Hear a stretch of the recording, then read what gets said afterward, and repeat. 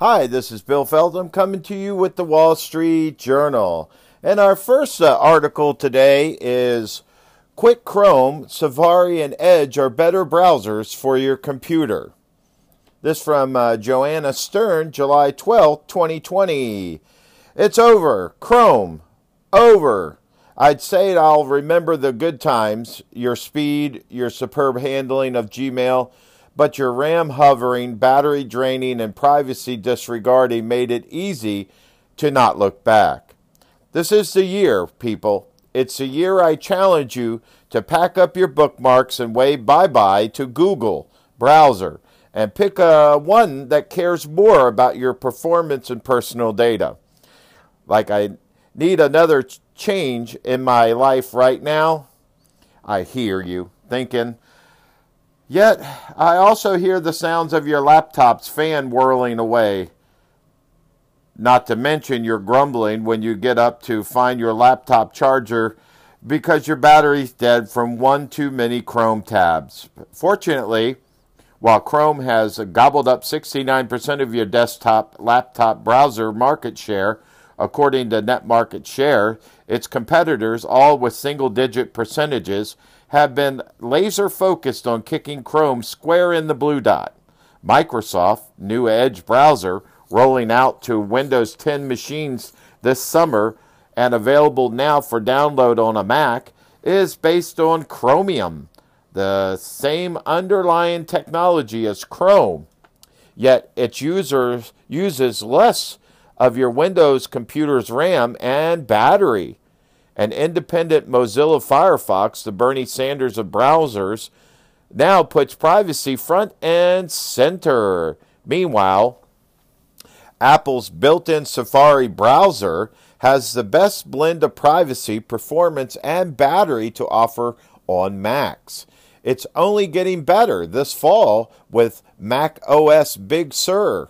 So, what do I suggest after weeks of testing, getting serious with one of these other options? Or if you have to stick it out or work through your Chrome issues by adjusting some settings, Google promises big performance improvements in a few months.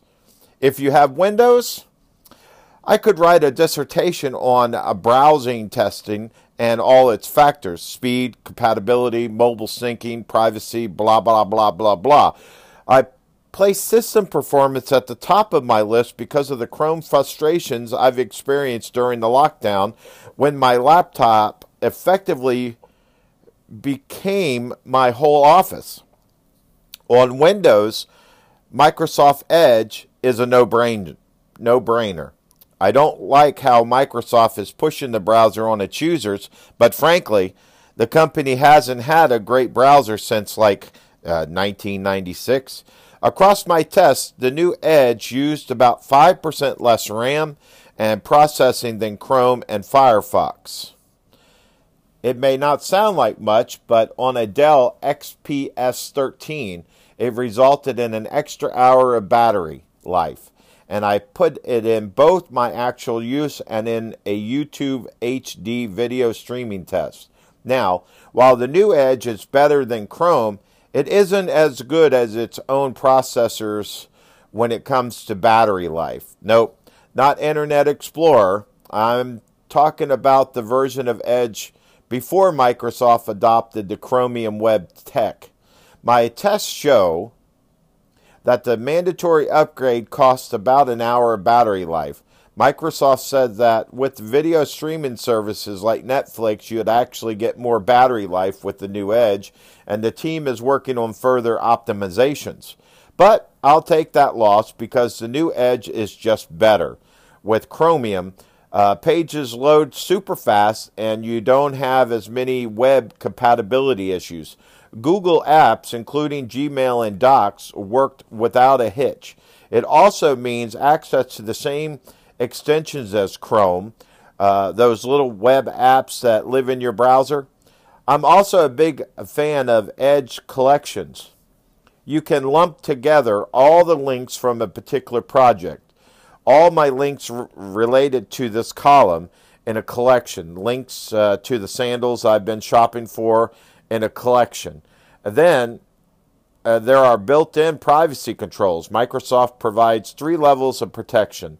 The middle balanced mod blocks trackers on sites you haven't visited before and helps minimize ads following you. It is automatically turned on. The strict mode blocks the majority of trackers on all sites. Firefox has similar default tracking built in.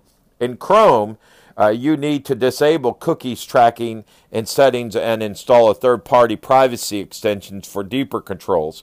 Google is working on some larger-term Chrome privacy plans if you have a Mac. Unsurprisingly, on Macs, it was also built-in browser that performs the best. Companies create the operating systems can do more to optimize for their own browsers, but Microsoft and Apple said they work a lot on how to minimize processor and memory demands from inactive tabs. Safari used about 5 to 10% less RAM than Chrome, Firefox, and Edge in my tests. Compared with Chrome, Safari kept the 13-inch MacBook Pro running an extra hour to 2 hours on charge. Plus, the laptop was a lot cooler and quieter, with the exception of an in-browser video calls. More on that below. None of this is new. Safari has long been as gentle as a feather duster on a Mac. The problem has always been with features and capabilities. While I'd say 98% of the websites I use work fine in Safari, others, like my local Cuban restaurant's payment system and a podcast recorder web app I used, don't. Luckily, I could order my Cabano and plantains in Edge even on my Mac. Yes, Microsoft Browser is great on Apple machines too. Mind blown. But the podcast web app, like some other sites, just won't run unless it identifies a Chrome browser. Then there's Safari's lagging extension support. Good news, in the next release of Safari coming this fall in Mac OS Big Sur, Apple made it easier for developers to port Chrome extensions over. Plus, the updated browser, which I've tested in beta on a MacBook Pro, is faster and has those little tab icons, aka favicons, turned on by default. Like Firefox and Edge, Safari also has lots of default privacy features, including tracker blocking. The forthcoming version includes a toolbar that lets you see the block tracker on the site you're visiting, and a new weekly privacy report shows you all blocked trackers, even across your iPhone and iPad. The cross-gadget support is another big factor in picking a browser these days. If you are all in on Apple devices, Safari should be your pick, with another browser as a backup for web capability issues. Microsoft even made Edge for iOS, so if you have a mix of Apple, Android, and Windows devices, give it a chance. Firefox is also a good option, especially for privacy conscious, but it's not my top choice because it didn't fare well enough in my performance and battery life testing. If you stick with Chrome, maybe you're stuck with Chrome, either because of your crucial work web apps or because you like it and believe the browser and Google can improve. I view performance on Chrome as a journey, not a destination, said Max Christoph, director of Chrome Browser Engineer. This is an ongoing investment in improvements to speed, performance, and battery life. When I shared my test results, he said 3 big improvements were due in the next few months. Chrome will soon be updated to limit the power that resource-heavy ads can consume. A new optimization will allow the most performance-critical parts of the software to run even faster. And, perhaps most significant, Chrome will improve tab throttling by better prioritizing active tabs and limited resource drain from tabs in the background. Mr. Christoph said this will have a dramatic impact on battery and performance. He says he's specifically encouraged by early tests on Mac tops. Mac laptops. There we go. Until these fixes arrive, follow these tips to keep Chrome from chomping through so much of your computer resources. Kill the RAM guzzlers. Every open app on your computer runs a number of tasks in your system's RAM. Every Chrome tab and extension also exists as a separate RAM process, basically a different app. So close unused ones. Chrome lets you see each tab resource and Chrome and close the problematic ones in the task manager. Click 3 vertical dots on the right of the Chrome toolbar, then pick More Tools, Task Manager. Dump unused extensions. In the Task Manager, you can also see which extensions are running all the time and eating up RAM. Disable the extensions you don't use by going to Settings and then Extensions. Limit browser-based video chats. The tab that will take up the most RAM and processing power.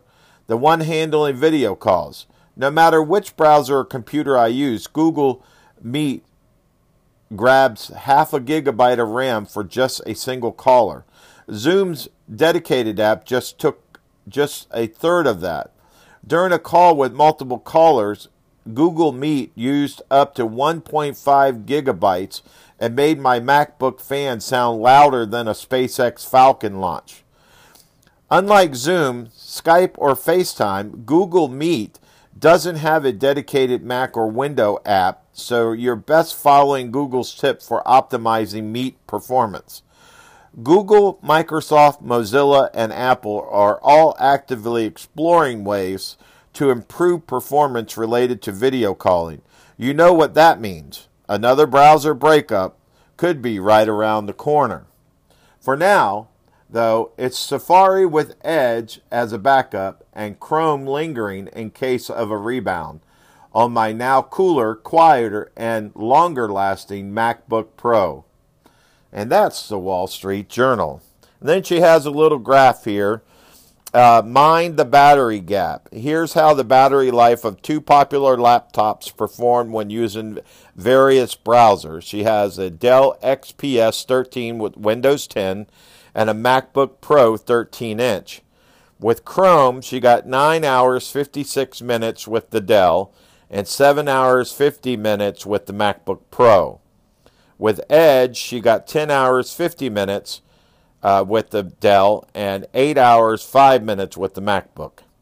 With Firefox, she got 9 hours 4 minutes, and with the MacBook, she got 7 hours 25 minutes. And with Safari, she got 9 hours 10 minutes with Safari, and that's only on MacBook. And it's not available on Windows. So there you go. I hope you enjoyed that article. So let's move on. Let's move on to the next article here. And Washington's NFL team drops the Redskins' name, but I think most of you may know that. But let's go over this article that came out. And Washington NFL team officially drops the Redskins' name.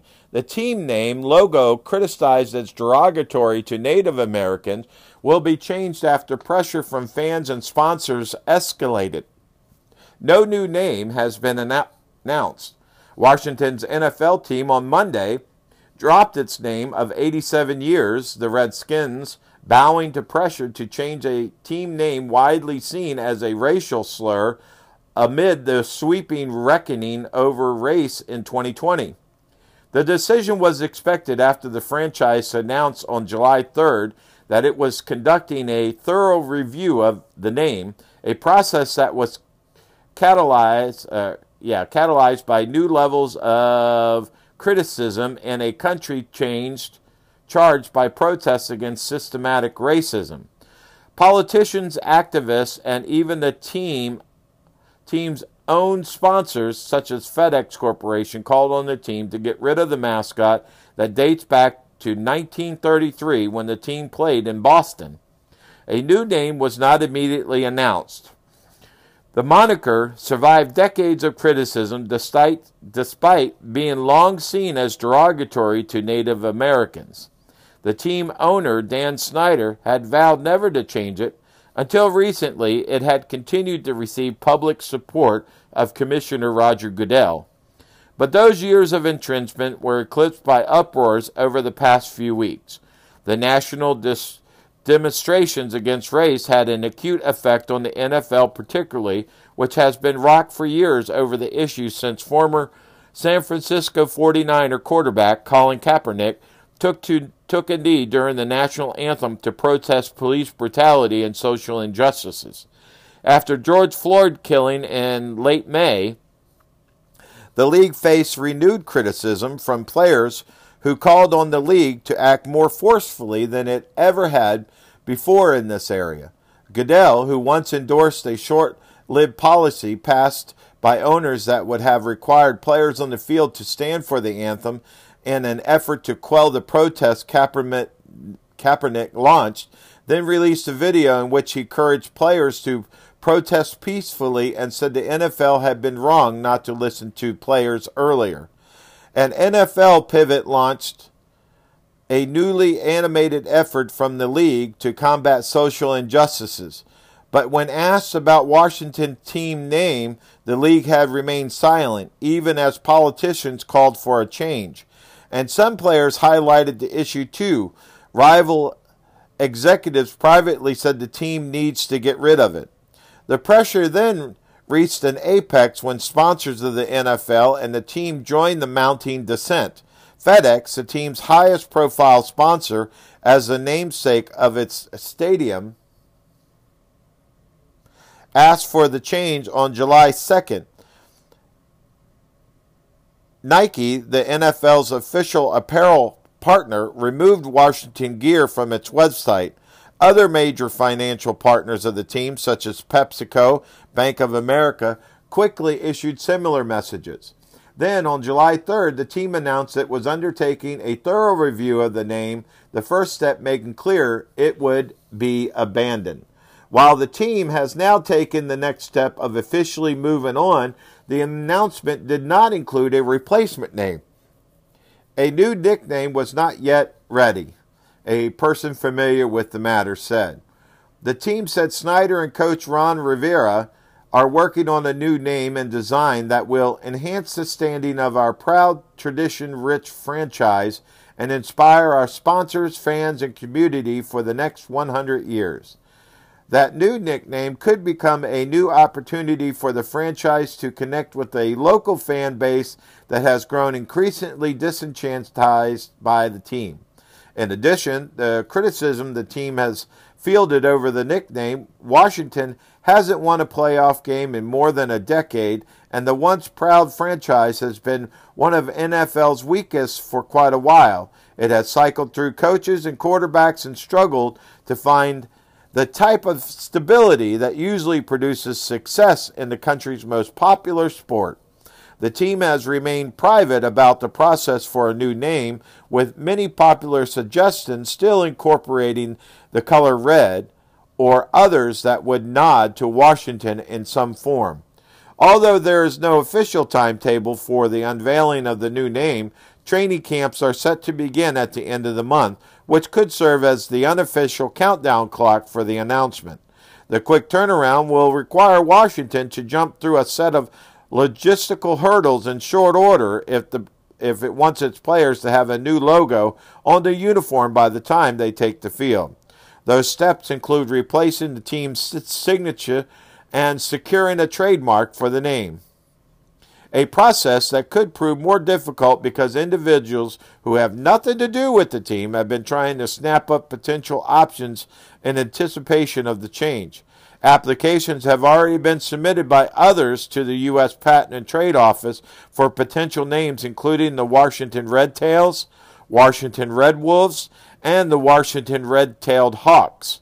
Washington's local elected officials were near uniform is openly opposing the previous name, with some saying that it was primarily obstacle to the team being able to move back into the stadium in Washington, D.C. A key block of the city council members said they would probably vote in favor of letting the team return to the District of Columbia under a new team name.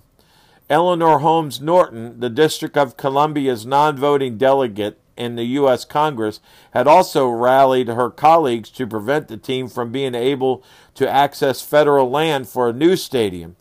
Holmes Norton said Monday that with the name change, there's no controversy now on Capitol Hill, and it would be up to the city to decide. The team currently plays in Landover, Maryland, which is not easily accessible by mass transit. The change was also praised by the sponsors who had pressured the team to make it. We appreciate the team's decision to change its name and logo, and we look forward to the outcome of the next step in the process, a FedEx spokeswoman said. In addition to the calls from activists and politicians alike, recent research has indicated that the Native American community broadly supports a change. One study in the last year showed 67% of people who strongly identify as Native were offended by the term. But the reckoning against a team with Native American names, Major League Baseball Cleveland Indians, also have said they're conducting a review, has also faced backlash from those who say it's a part of history and a positive tribute.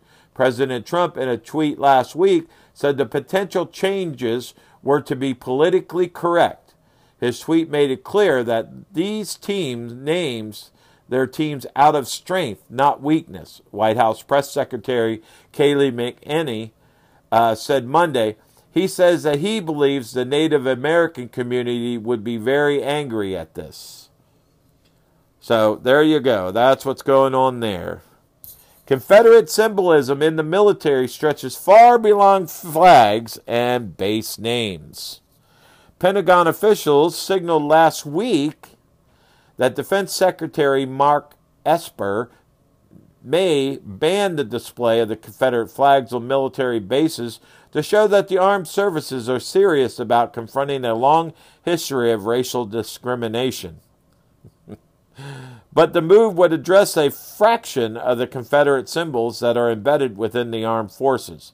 For the National Guard battle streamer to the names of ships and streets on military bases, tributes to the Confederacy are common. While many are decades old, some have turned up in more recent U.S. wars, including patches worn by National Guard soldiers in Afghanistan that commemorate an Alabama regiment that fought against Union forces in the Civil War. All of this Confederate herald and nomenclature needs to a close look, said Sean McFarland, a retired three-star Army general who in 2015 and 2016 led the U.S. and Allied forces fighting the Islamic State. It's overdue. We need to be sure we are not celebrating disloyalty. Pentagon leaders and President Trump had spoken in strictly different tones about the idea of renaming Army bases that honor Confederate officers. Proposals that were energized by national protests over the death of George Floyd, a black man who was killed in police custody in Minneapolis when a white officer knelt on his neck. These generals fought for the institution of slavery. We have to take a hard look at the symbology, Army General Mark Milley, the chairman of Joint Chiefs of Staff, told Congress Thursday. But after the Republican-led Senate Armed Service Committee last month approved a measure that would strip the names of Confederate commanders from the bases, Mr. Trump vowed to veto the legislation. Mounting sentiment in Congress for removing Confederate symbols, the possibility that the presumptive Democratic presidential nominee Joe Biden may win in November, and appeals by retired U.S. officers may yet open the door for sweeping actions. If it comes, identifying any of the Confederate icons and deciding how to handle individual cases would be an ambitious undertaking. The Senate legislation proposed that a commission prepare a plan to remove all Confederate names, symbols, displays, monuments, and paraphernalia from U.S. military property, which the Defense Secretary would have 3 years to implement. The challenge is most acute in the Army, which during the run-up to the First and Second World Wars opened new bases in the South as the U.S. military expanded and, in deference to local sensibilities, named many after Confederate figures. When the Army listened to local sensibilities, that meant white sensibilities, says Ty Seidel, a retired Army brigadier general who taught at West Point and is the author of the forthcoming book that deals with Confederate naming in the military, Robert E. Lee and Me. With an external enemy, the thought was this was a way to unite Americans, but black people were largely disenfranchised, so it meant reconciliation only for white Americans, he added. The use of Confederate names was so pervasive that it caught on with some U.S. allies during World War II.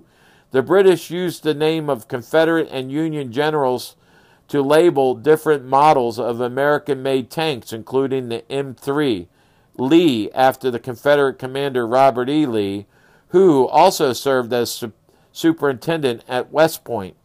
Last month, the Marines and the Navy banned displays of Confederate flag, as did the commander of U.S. forces in South Korea.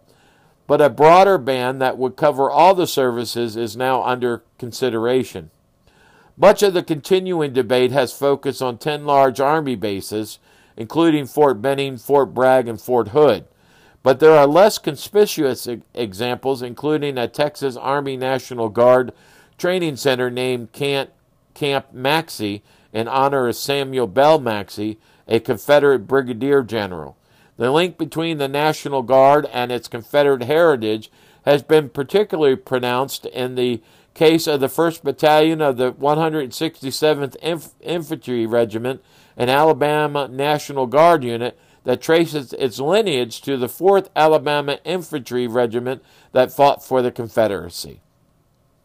The 13 stars on the regiment's crest denote the Civil War battles in which it fought. The regiment's battle streamers, banners that designate the major battles, also memorializes its Confederacy lineage, as is common among Southern National Guard units. A battle streamer on the unit's flag commemorates Sharpsburg, using the Southern name of the Battle of Antietam, where Confederates and Union forces clashed in 1862. The colors on the top of the streamer is Confederate gray, while the Union Army's blue is on the bottom.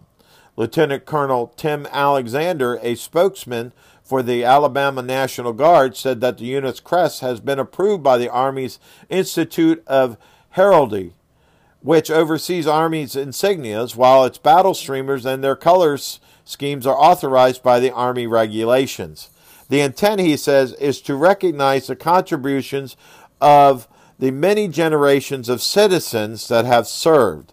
On July 1st, Alabama's Adjutant General decided that the regiment's soldiers who would no longer be allowed to wear a tab on their uniform that says 4th Alabama.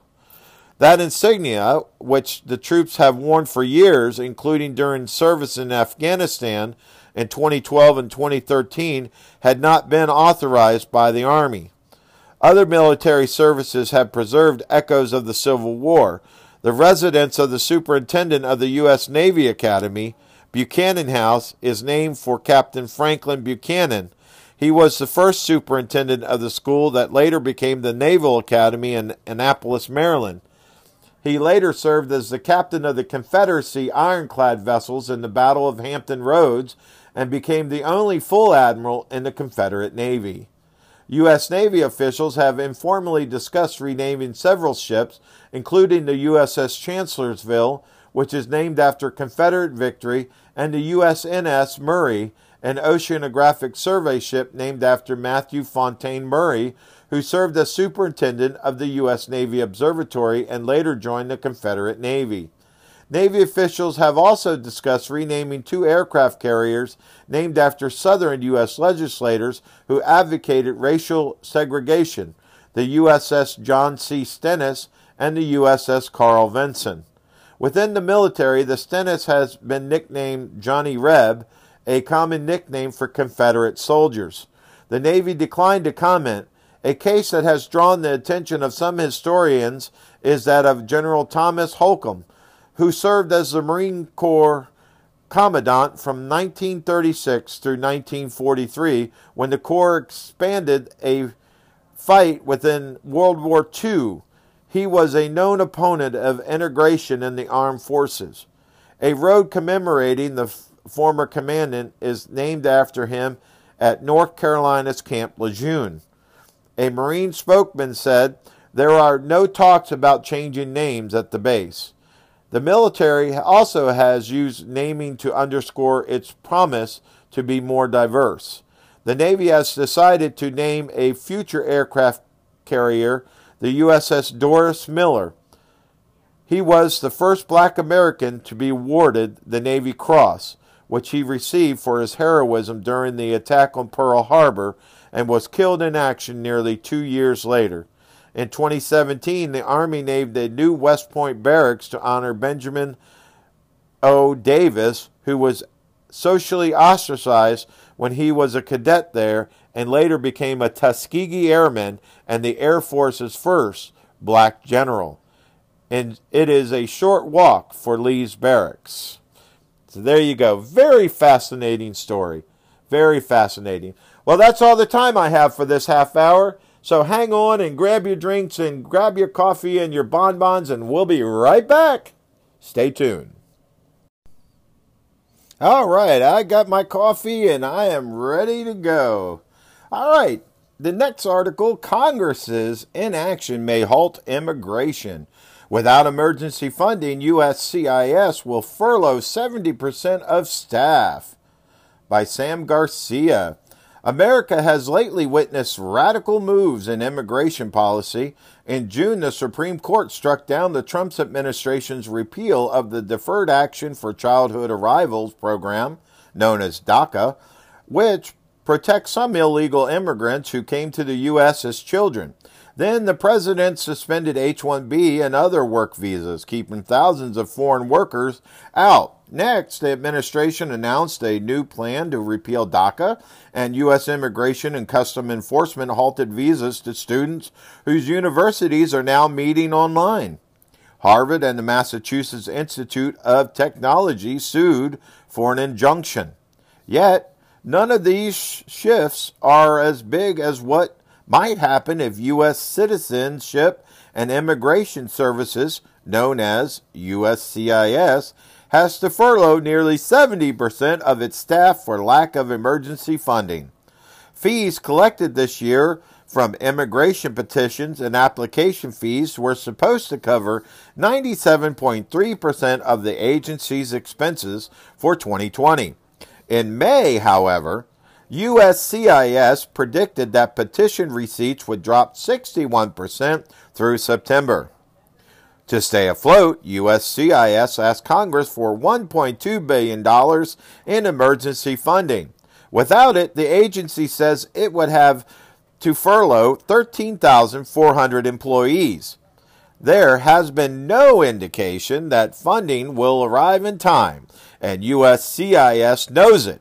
Federal law dictates that agencies must give employees 30 days' notice before a furlough. By July 2nd, USCIS sent all of its notices out, informing employees that August 3rd was the furlough's target date. Supporting USCIS is now seen as a political act. This is likely why the agency was left out of recent emergency funding bills. Without help from Congress, a skeleton crew will have to oversee most of the immigration system, reviewing millions of petitions a year. Petitions wait time will increase dramatically. Many students won't get visas in time to attend school, no matter what happens in Harvard and MIT's lawsuit. Processing of DACA applications could slow, and people who need to correspond with USCIS for work clearances may not get information in time. The disruptions to business operations and people's lives will be extraordinary, as Michael Knowles, an asylum officer and union leader, told CBS News. Millions of people will be affected, not just people who have yet to come to the U.S., but millions who are here, millions of workers who depend on their work permits, millions of lawful, tax-paying residents who deserve to become citizens. As elections approach, the volatility on immigration policy is likely to continue.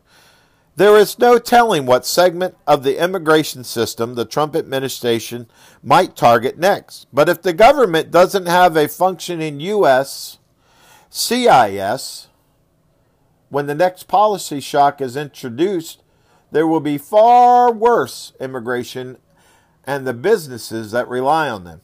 Congress should listen to U.S. CIS leadership and quickly grant the agency the $1.2 billion it needs to function. Many immigrants who have bent over backwards to accommodate America's broken system are worried about their status in this country.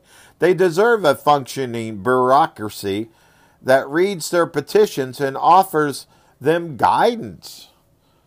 There you go. What more can you want? AOC's Hill of Beans. Oh, right. And if you don't know who that is, that's Alexandria Ocasio-Cortez's Hill of Beans to boycott Goya. Radicals lack even the good sense to follow Saul Alinsky's advice. By William McGurran. It comes to this. They want to cancel black beans. The target is Goya Foods, America's largest Hispanic-owned food company. Within hours after its CEO, Bob Unanue, I think that's how you say his name, said at the Rose Garden event that America was blessed to have a leader like the President Trump, who is a builder. Hashtag boycott Goya started trending on Twitter. Naturally, Representative Alexandria Ocasio-Cortez, Democrat, New York, jumped out in front. Oh, look! It's the sound of me Googling how to make your own adobo. The Queens Congresswoman tweeted, that's a popular Goya seasoning she wants people to go without. But Goya's CEO isn't backing down. When asked the next day on Fox News if he'd apologized, Mr.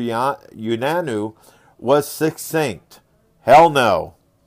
It's easy to point out how senseless and counterproductive this boycott is. Founded in 1936 by Mr. Unanue's Spanish immigrant grandparents, the company is a living example of the American dream. Mr. Unanue was at the Trump White House in the hopes his company's story will inspire other Latino entrepreneurs. He points out that he visited the White House for a similar celebration in 2011 when Barack Obama saluted him. He was also praised by Michelle Obama for Goya's big role in her healthy food initiative. None of it matters to AOC and her comrades. In the same way, it is futile to try to persuade mobs tearing down statues to distinguish between Robert E. Lee and Ulysses S. Grant. The progressives targeting Goya aren't interested in facts or debate. They aren't interested because they don't build, they only tear down. Goya now has their attention not because a boycott will improve life for anyone, but because it feeds their celebrity and self-righteousness. Consider Miss Ocasio-Cortez. Her defeat in 2018 of a longtime Democratic representative, Joseph Crowley, was a political upset, but her chief contributions to her constituents since then is that she was instrumental in killing a deal in which Amazon would have opened a second headquarters in her district. Her efforts cost her constituents 25,000 jobs, billions in lost tax revenue, and the knock-on effect to the rest of the local economy. A successful Goya boycott would have similar destructive consequences. Miss Ocasio-Cortez's example speaks to the priorities of the modern progressives. She has 7.6 million followers on Twitter and has inspired an action figure, a comic book anthology, and a recurring role in Showtime's animated comedy our cartoon president. When she deigns to talk policy, she favors multi-billion-dollar pie-in-the-sky ideas, from the Green New Deal to Medicare for all and tuition-free college. In this, she has plenty of progressive companies. In Seattle, a group of self-styled liberators, complete with their own armed securities, occupied several blocks near the Capitol Hill district. Mayor Jenny Durkan said, "We could have the summer of love." The reality was 2 murders in the so-called CHOP over 10 days, and several more people shot. A 19-year-old African-American man died when paramedics couldn't get through because they were turned away by protesters. Ms. Durkan's police chief complained that the cops were unable to respond to emergency calls, reporting rapes, robberies, and all sorts of violent acts. How did Mayor Durkan think this would turn out? Or, look at New York. Legends hold that Nero fiddled while Rome burned. He has nothing on Bill de Blasio. With shootings and murders rising to levels not seen in years, the mayor opted for performance art. Last Thursday, Mr. de Blasio answered to the city's problems was to help paint Black Lives Matter in huge letters in front of Trump Tower's Fifth Avenue entrance. Never mind keeping citizens safe, ensuring the public schools provide a good education, making your city more attractive for jobs and investment. These kind of concrete concerns are deemed too pedestrian, or perhaps too hard, by today's progressives. They're not even that good at radicalism. Remember, the subtitle for Saul Alinsky's Rules for Radicals was A Practical Primer for Realistic Radicals. He warned about overreaching, noting that unless targets are narrowly selected, boycotts will probably fail as people tire of them and drift back to their old ways of shopping. In particular, he warned boycott organizers to carefully avoid essentials such as meat, milk, bread, or basic vegetables, since even selective buying weakens after a period of time as opponents cut his price below his competitors. So what do AOC and her follower progressives choose? To boycott all 2,500 products of a beloved food brand that reminds people of their grandmother's kitchens. As a result, for every hashtag Goya Way or hashtag Boycott Goya tweeted, there now appears to be a rival hashtag Buy Goya tweet from those purchasing more Goya products. Goya is lucky that in Bob Una, however you say his name, it has a CEO who understands what a paper tiger the cancel culture really is when leaders stand up to it. And lucky, too, that the woke politicians pushing this boycott are more obsessed with theater than a practical progressive agenda that might leave someone or something good behind. So stand up to the cancel culture, you'll win. All right, moving on here. The next article from the Wall Street Journal, first black Fed president warns of systematic racism's economic toll. National upheaval coincides with shifting focus at central bank. We are a different Fed, Atlanta's Raphael Bostic says, by Nick Timorosas. Raphael Bostic, the Federal Reserve's Bank of Atlanta's president, is shining a light on how economic and social upheaval have changed how the central bank talks and thinks about racial and economic inequality. Mr. Bostic, an economist whose work has focused on racial disparities in access to capital, has helped lead those public decisions as the first black president to lead one of the 12 regional reserve banks in the system's 106-year history. In an essay published after 2 intense weeks of national unrest following the killing of George Floyd while in police custody, Mr. Bostic framed injustice in moral and economic terms. Systematic racism is a yoke that drags on the American economy, he wrote. In an interview, Mr. Bostic said many of these themes getting attention now have been the subject of long-running but mostly private discussions inside the Fed. What changed is that a lot of the issues underlying those conversations have been laid starkly before us in a way that really makes it difficult to not talk about them, he says. We are a different Fed in a lot of ways. Mr. Bostic said writing the essay felt risky and that he was gratified by the response. The Fed doesn't usually step out like this, he says. The essay was powerful and courageous, says Jonathan Reckford, chief executive of Habitat for Humanity International and a director of Atlantic Fed. Almost everyone, if they're honest, would admit it's uncomfortable to talk about these things. The pandemic's economic and health toll has hit Black American and other minority groups hardest. It has coincided with a rethink inside the Fed of how it should evaluate the impacts of its policy decisions on those at the margins instead of focusing on broad aggregates, said current and former Fed economists, including Mr. Bostic. Lessons of the last 5 years are also weighing heavily on the Feds now as it considers how to support the economies from what could be a long and difficult series of shocks.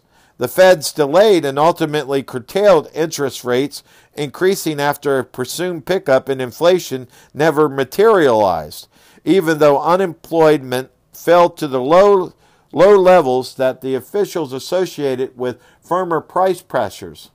The Fed grew more sensitive to employment conditions than it had been because the expansion went on long enough that the less educated and minorities started to come back to the labor force, says Claudia Shum, a former Fed economist. In 3 years at the Atlanta Fed, Mr. Bostic has put peculiar emphasis on economic resilience and the hurdles poor Americans face in becoming upward mobile because of high housing costs in the nation's most prosperous cities.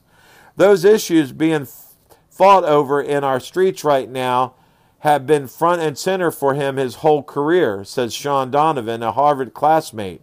As President Obama's housing secretary, he recruited Mr. Bostic to a top post at the Department of Housing and Urban Development in 2009. As an undergraduate, Mr. Bostic initially planned to study to become a chemical engineer before majoring in psychology and economics.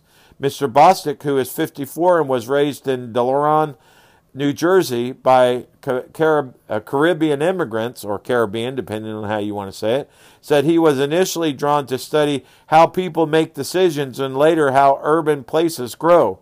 Access to capital is really important for minority communities, and the evidence is pretty clear minority communities don't have that access, said Mr. Bostic. He joined the Fed in 1995 as an economist after completing his economics PhD at Stanford University, first as a researcher and later as a policymaker. He has shaped how federal agencies interpret two major pieces of legislation, the Fair Housing Act of 1968 and the Community Reinvestment Act of 1977. Mr. Bostic initially declined to be considered by the Obama administration when they approached him about being nominated to the Fed's 7th member board last decade.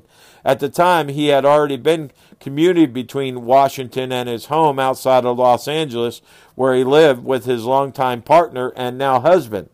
The job as president was more appealing, although it almost didn't materialize. In 2016, now Fed Chairman Jerome Powell was a Fed governor who served as central bank liaison with the Reserve Bank. He and Fed Chairwoman Janet Yellen had pressured the committee searching for the Atlantic Fed's next president to find well-qualified minority candidates for the top job, according to the people familiar with the search. The Fed was under pressure from Congress to diversify its senior ranks, and Mr. Powell and Ms. Yellen believed the lack of diversity reflected poorly on the Fed, these people said. The Atlantic Search Committee drew from the private sector and nonprofit executives who serve as directors at the bank. They were close to naming a different minority candidate for the job when the Financial disclosure problems forced the committee to start over, according to people familiar with the matter. At that point, Ms. Yellen recommended that the committee reach out to gauge whether Mr. Bostic, whom she knew from prior work, would want to apply for the job. What really impressed the committee with Raphael is his ability to translate the theoretical in very practical terms, said Mr. Ruckford, who declined to discuss details related to the search. He said Mr. Bostic carries an unfair burden by being the first black president of the Fed Bank. You are going to speak for African Americans and the LGBTQ community, and that's not fair, he said. But it is also true that he has a credibility to speak from his personal experience that I hope influences the broader Fed and has a ripple beyond the Fed. Mr. Bostic said his position doesn't insulate him from the racial profiling one encounters as a black man in America, including being stopped by the police while minding his own business. I don't think there's an African American male in the country who would answer no to that question, he said. If I was going to dwell on that, I wouldn't have time to dwell on anything else, but it's there all the time. The Atlantic Fed District comprises Alabama, Florida, Georgia, and parts of Louisiana, Mississippi, and Tennessee, an area that has sizable minority populations. Staff at the bank who accompany the Fed leader across smaller cities and towns and districts say that going around with Raphael is like following a rock star, says Dennis Lockhart, Mr. Bostic's predecessor. While Mr. Bostic says his career has felt like a succession of different firsts, the Fed post is the first time his achievement or position has reached people that I've never met. He's often stopped after a speech or public engagement by well-wishers who want to tell him how excited they are by his accomplishments. Getting to see how happy that makes people is a privilege, he says, in a world that is oftentimes tough and hard. For his 25-year class reunion in 2012, Mr. Bostic's Harvard classmate, which includes 3 Obama administration cabinet secretaries, elected him Marshal, a sign of his high regards. I didn't know anybody else that had so many friends in our class and so many friends across different groups, said Mr. Donovan. Fed officials have said they are working hard to address a lack of diversity in their ranks, including perceived hostility to minorities and women and economic professions more broadly. A staff and leadership that better reflects the nation will limit the potential for blind spots in any of the Fed assessments, they said. As an example, Mr. Bostic pointed to studies of the impact of stress on decisions. Because poor people are stressed more often than others, it shouldn't be surprised that their decision-making suffers, said Mr. Bostic. That reality does not penetrate as much as it should in policy-making circles, leading to policy choices that rely on flawed assumptions, he says. So this article is contrary to what this man has achieved. So he's achieved what this article is contrary to. But either way, it is what it is. And let's see, we read those.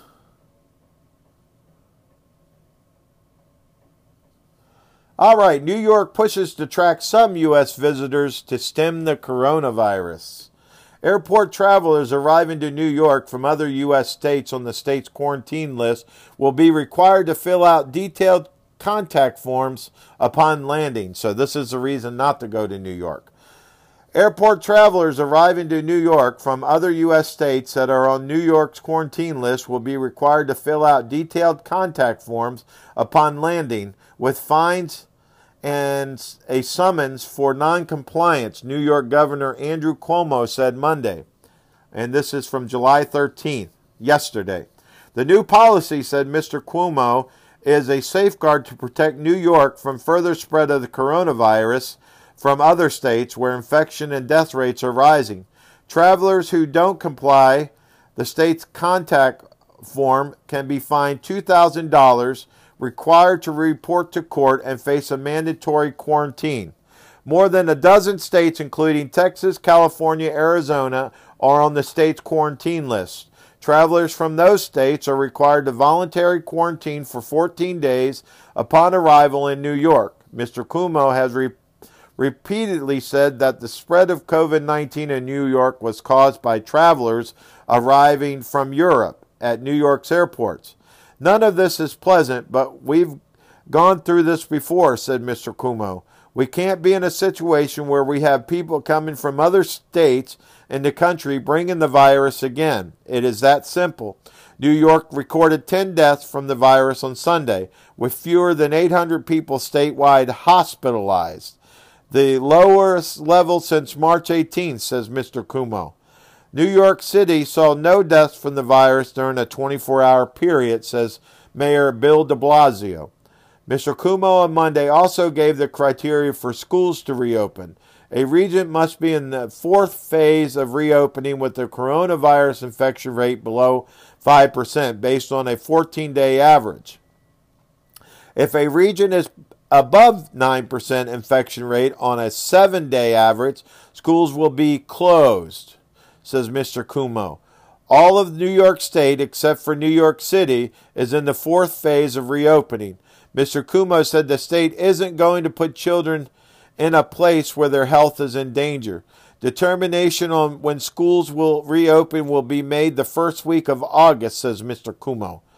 Miranda Barbat, a spokeswoman for the New York City Department of Education, said the city's schools reopening plan are guided first and foremost by the health and safety of our school communities. We are constantly monitoring all health indicators and require physical distancing, face coverings, and enhanced cleaning when schools return.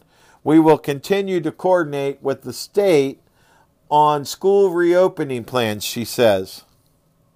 In New York City, Mr. de Blasio said the city now is able to test some 40,000 people daily for the coronavirus, and the infection rate is around a relatively low 2%. However, there is an uptick in the number of corona cases among people ages 20 to 29. Oh, that's the rioters' ages. City health workers, he said, will step up outreach to that age group, dispatching mobile testing vans to places where young adults have been congregating outdoors. Mr. de Blasio also said the city has expanded face covering guidance and now recommends that people keep a face covering on at all times in retail, work, and other shared indoor environments where other people are around. Even if there seems to be a lot of space, just keep that face covering on at all times. It's a good precaution, says Mr. de Blasio. So there you go. Liar de Blasio wants you to wear a face covering even though he is not most of the time. He is definitely one of those say as I do, not as I don't. But either way, it is what it is. But that's all the time I have for this week. So I hope you really enjoyed the articles that I selected for you. So until next time, this is Bill Feltham. God bless you, and God bless your week. In Jesus' name, amen.